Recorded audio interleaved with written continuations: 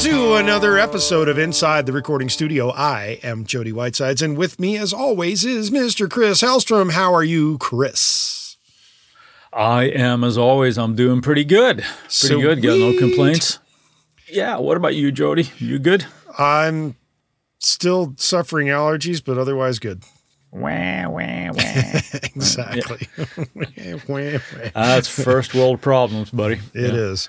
All right. So today we are planning on doing a nice deep end of the swimming pool dive of the API 550A EQ. Yeah. Aren't we? We are. And it's kind of serendipitous that only last week you had a Friday find. Luna.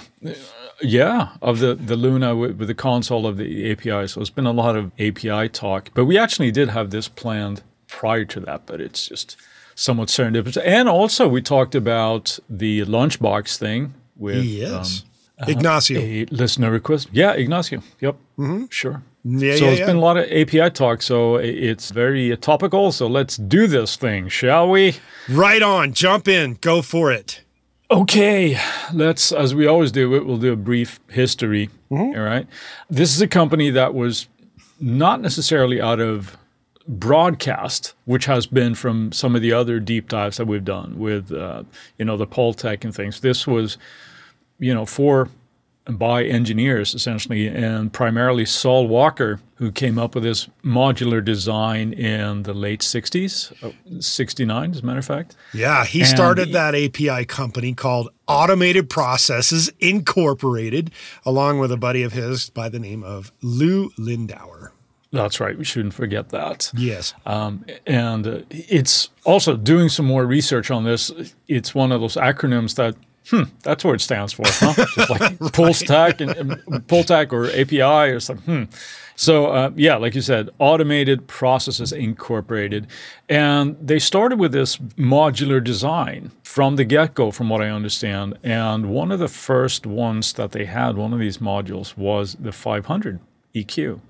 Yes. And became very popular, and so were their boards. And one of the first consoles was actually bought by another person that we keep mentioning here, was Les Paul. So, what a crazy time it would have been to be alive at that point. I would think so, yeah. And I wonder sometimes, today we tend to bitch and moan about the smallest of pettiness of things when it comes to the audio industry, right? My fucking plugin's not working. God damn it, it's supposed to. Yeah, I updated my OS. Why is it not working? So I wonder if in, 20 years or maybe longer, people are going to look back and go, oh, man, at the turn of the century, that had to be, or the millennium, had to be, really, really interesting time to be a recording artist or engineer or any of the above. And it only goes better I from think here. It is. Let's hope so, shall we? Yes. Let's hope so. Sidestepping there. So then the 550A came out in 71. And I believe the difference there was just the addition of the op amp that they used to have in some of the other modules that they had in their consoles. Okay. That's the one we're going to talk about today. We should probably just briefly mention that there is a 550B. Yes. It adds an extra band in the mid-range. Sure does. And what about the 560, Jody? What's that one? Well, the 550, as it stands, is known as a parametric EQ. The 560, on the other hand, is a 10-band graphic EQ. And I don't mean that it's like running around naked with its top off. It's just an entirely different style of EQ. But we're talking about 550 right now, so let's get back to our parametric selves. Should we go over that? I know we've talked about that in podcasts about EQ, but should we do a quick recap of the differences between parametric and graphic? Well, jump on it. Tell us. The simple difference is that in a graphic EQ, you have a set band. There's no way of controlling that. You can only boost or attenuate that band. Right. With a parametric EQ, you can adjust the frequency as well as, boost or attenuate. So that's the main difference. But obviously very musical ones. And we're talking about the 550A today as well. So we should mention that today the company is run by Larry Droppa. So they're obviously still very active today. And also from a little bit of a historic note here. They are responsible for the lunchbox design that we also talked about a couple of episodes ago, where you can put all of these modules in, whether smaller, sort of like lunchbox units, or just 19-inch rack units, and kind of build up your own stuff just from that modular design. So it's a really, really cool thing. Yes. That we owe a lot to that, as opposed to I think having so. all that.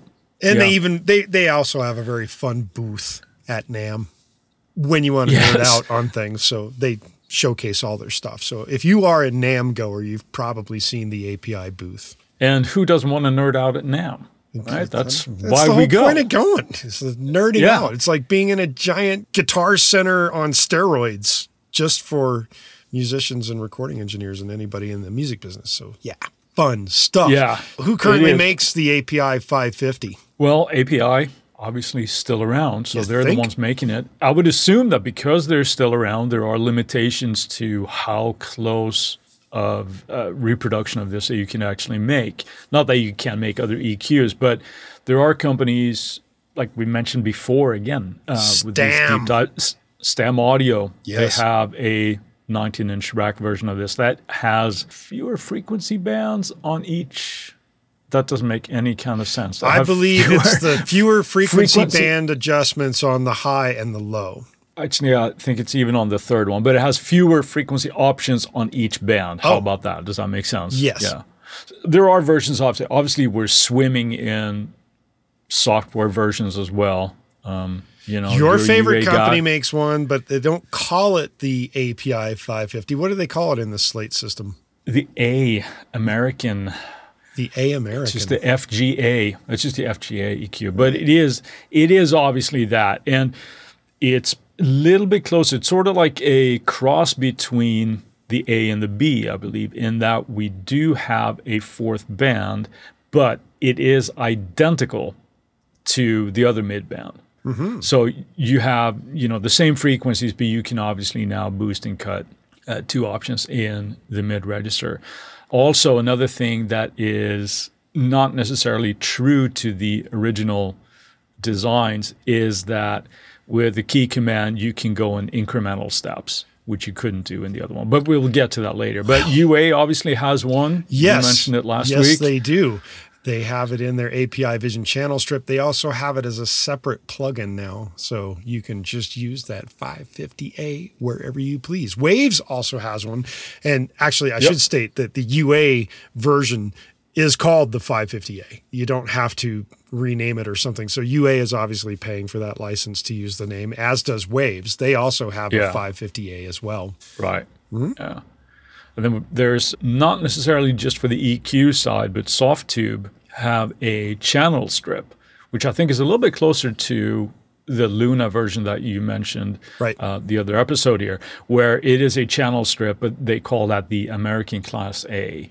Good. So it has that EQ in there, but it obviously has the filters, and it has the pre's and compressors and gates and things like that as well. Right. Antelope Audio has one. And it's just tied to their actual hardware, though. It's like a dongle version, right? Yeah, in the same sense as, sort of like the same business model as UA, right? If you have one of their interfaces, you can use their plugins, essentially. So there are options out there. And there's, even be remiss not to mention, even in Logic, there is a version of the 560. Sure. In addition to that, actually, if you're a guitar player and you're using the Line 6 guitar amp sims from like Pod Farm and Helix, they have a preamp EQ available in those softwares that is called the American EQ. Oh, that's right. They have that in there as well. So I'm assuming, and it's never safe to assume, but I'm going to assume it here now, that that's supposed to be the API 550A. Yeah. And whether that's, a spot-on version, again, doesn't really matter. It works very similarly. I'm sure it sounds very much in the ballpark. So right. There you go. There are a lot of options there. So that's great for all of us. And with that, we're going to take a quick break for a word from our sponsor. We're back. So what are we going to talk about now, Chris, with this API 550? I say let's jump in at the deep end and start talking about the controls here, what we're working with. What are we working with? First things first is that the A version is a 3-band parametric EQ, and each one has 7 frequencies to choose from. And it's important here to know that you're not sweeping through them like these are the frequencies that you get to use. It's a click, click, click. They have very definitive spots. It's like if you're on this spot in the low channel, you have 30 or 40 or 50 or 100 or 200 or 300 or 400. Those are your choices on your low band. And that's it. Yeah. You're done. And then there's overlaps there too. So you can technically kind of work in that sort of like Pultec type of thing where you can kind of boost and cut in very similar areas. Yes. So the mids take over at 200, 400, 600, 800. There's the overlap.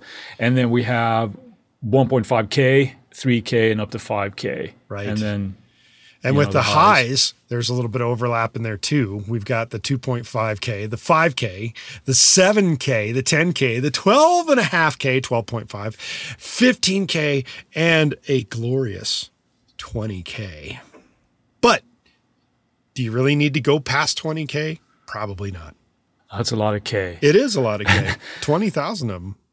So there is a lot of flexibility. It would be easy to think that, well, it just got the locked bands here potentially, but they are very, very musical in the way that they're chosen, obviously. So there is a lot of flexibility with these. And each of these bands then have where you can boost or attenuate up to 12 dB. Right, but they're also stepped as well, and that is 5 steps. You got 2 dB, 4 dB, 6 dB, 9 dB, and a maximum of 12 dB.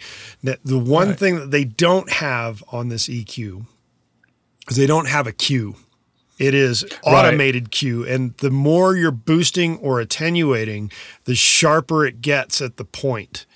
It's not like it keeps the same Q across the entire range. It just kind of slowly points itself out like an arrow in the direction of what you're going. Even though it's not like super pointy at the extremes, it's sort of a really important thing, because if you're forced to do, let's say that you got 12 dB boost at 7K, you're not just boosting 7K, obviously. You're going to have a massive slope there where you're essentially boosting a whole down wide to range, possibly the low mids and all the way up to, who knows where. That's a very musical feature. Yeah. And they call that proportional Q.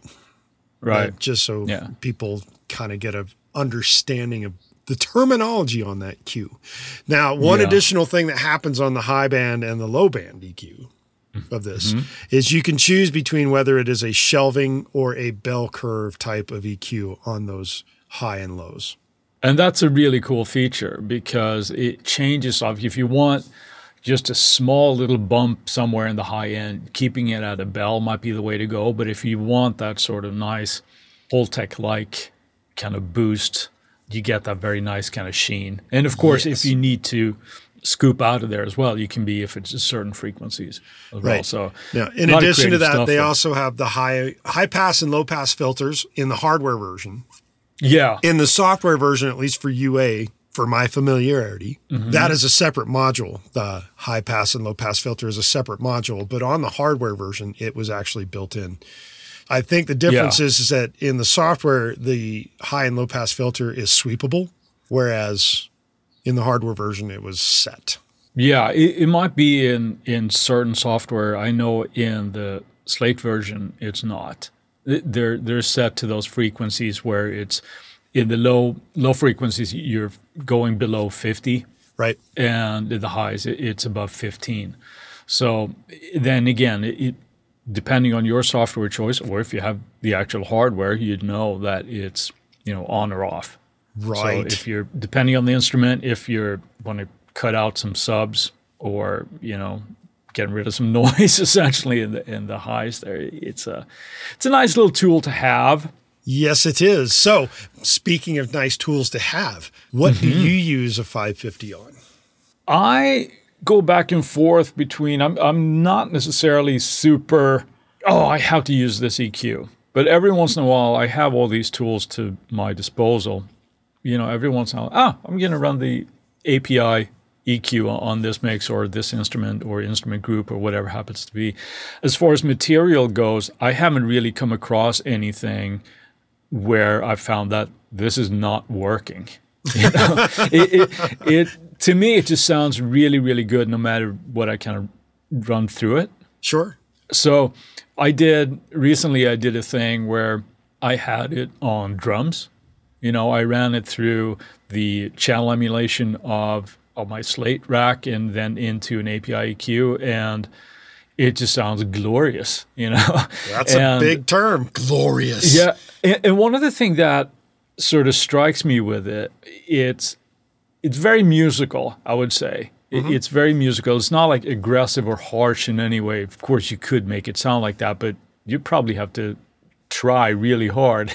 But the top end, I think, sounds really amazing. Mm-hmm. It opens that up without sounding shrill or thin or anything. So I had it on a drum kit and I just boosted some at like 10K and it just kind of opens it up without being really harsh. So I use it on a lot of different stuff. What about you? What do you tend to use it on? Like you, I use it on various things. And more often than not, it has more to do with if I'm going to use it, I'm going to use it across the board as if I've got an API console. Yeah. Okay. That being said, my favorite use of the API, and this is not just for the 550, but the API in general, like the whole kit and caboodle, has to do with acoustic guitars.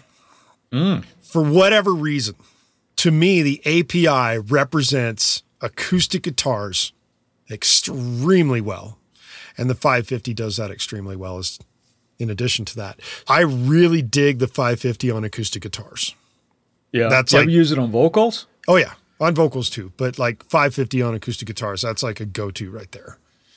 So what do you tend to do with the way because you are, I mean, I know your main acoustic that you tend to use is Taylor, yep. right? So what do you tend to do when you're applying this to your acoustic guitars? Any specific moves that are always like your go-to or? Well, I have a preset for a couple of different sounds out of the Taylors that are set for the API and for the 550 and actually for the whole entire channel strip situation with the input to the filters to the, usually I don't use the gate, but then the compression and then the EQ. So I have presets set specifically for it. And I think the biggest reason why I really dig it is because it is extremely good with the attack. To preserve it, you mean? To preserve the attack and get that really nice, punchy front end to an acoustic guitar hit. And by the same token, it works really great on drums for the same thing. When you're driving the EQ, like you can really push it hard to really get some character out of certain sounds. So, and it's like I said, go-to for acoustic guitars for sure. Yeah. No, it's, you know, you're kind of echoing my sentiment here. Like it's hard to kind of make it sound bad on stuff. Oh, I don't agree with that. I mean, really? Well, I think you can certainly use certain things to push it way too hard and then it's not crunching right or whatever. But it is difficult to say the least, but it's not impossible. Well, let me rephrase my statement then. It's hard to make it sound bad if you're trying to make it sound good. Right.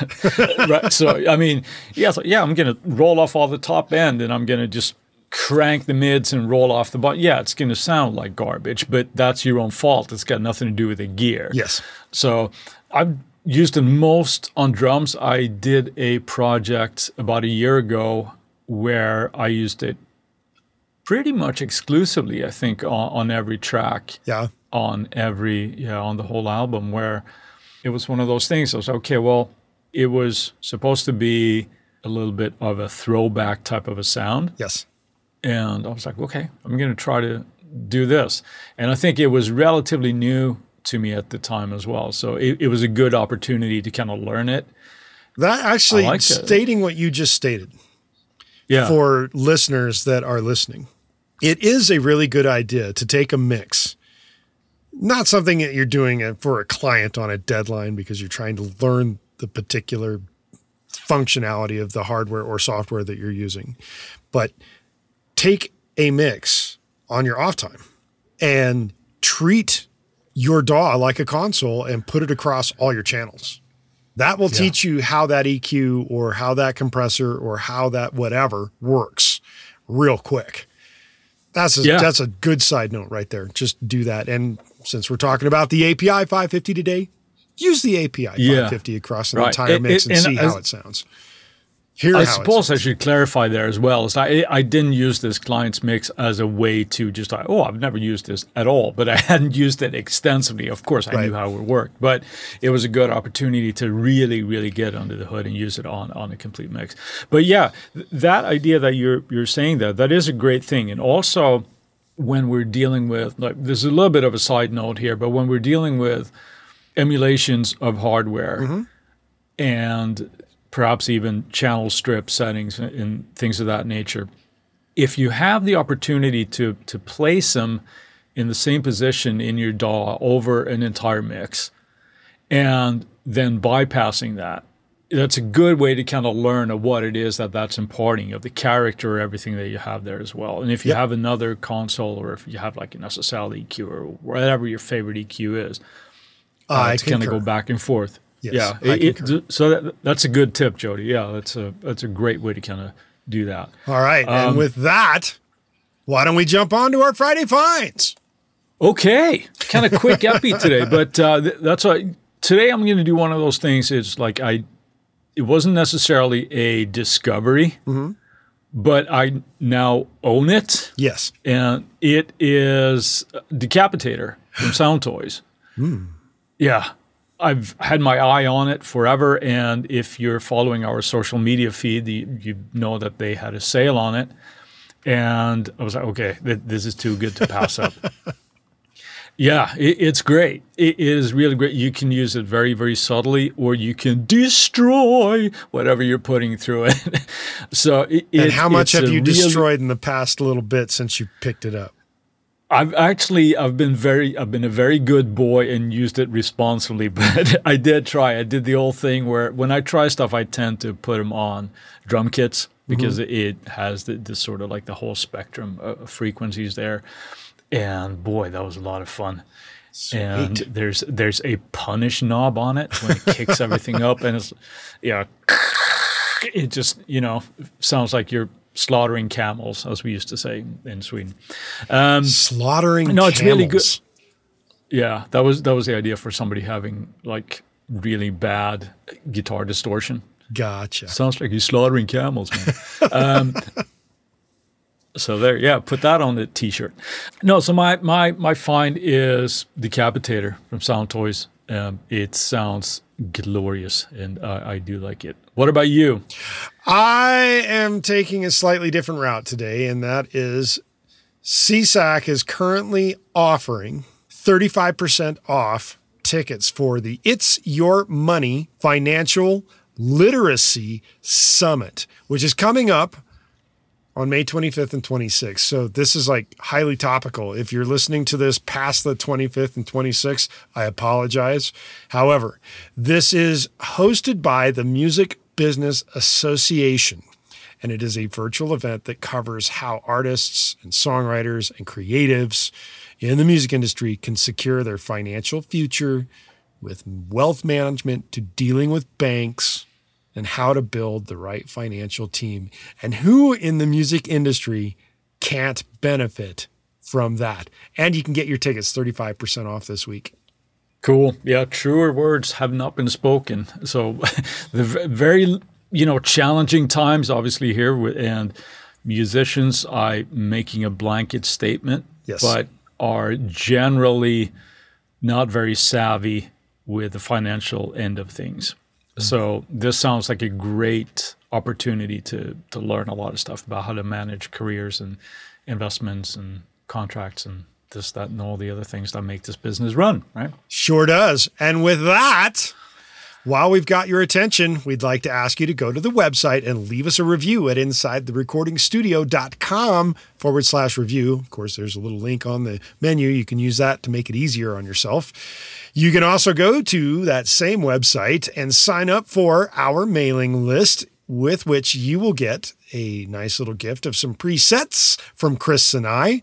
You'll also get weekly reminders about the Tuesday tips that happen, and we'll make sure that you don't miss any future episodes of the podcast. If you would like to send us an email at goldstar, GOLDSTAR, at InsideTheRecordingStudio.com with the word, or actually the number, 550 in the subject, you'll get something back in your inbox. It'll make you feel like a star. And if you have a topic of suggestion for us to explain in a future episode, contact Chris and I at the website on the contact form that we have, and we'll put it into consideration for a future episode. And with that, I'm going to say, see ya next week. See you, Jody.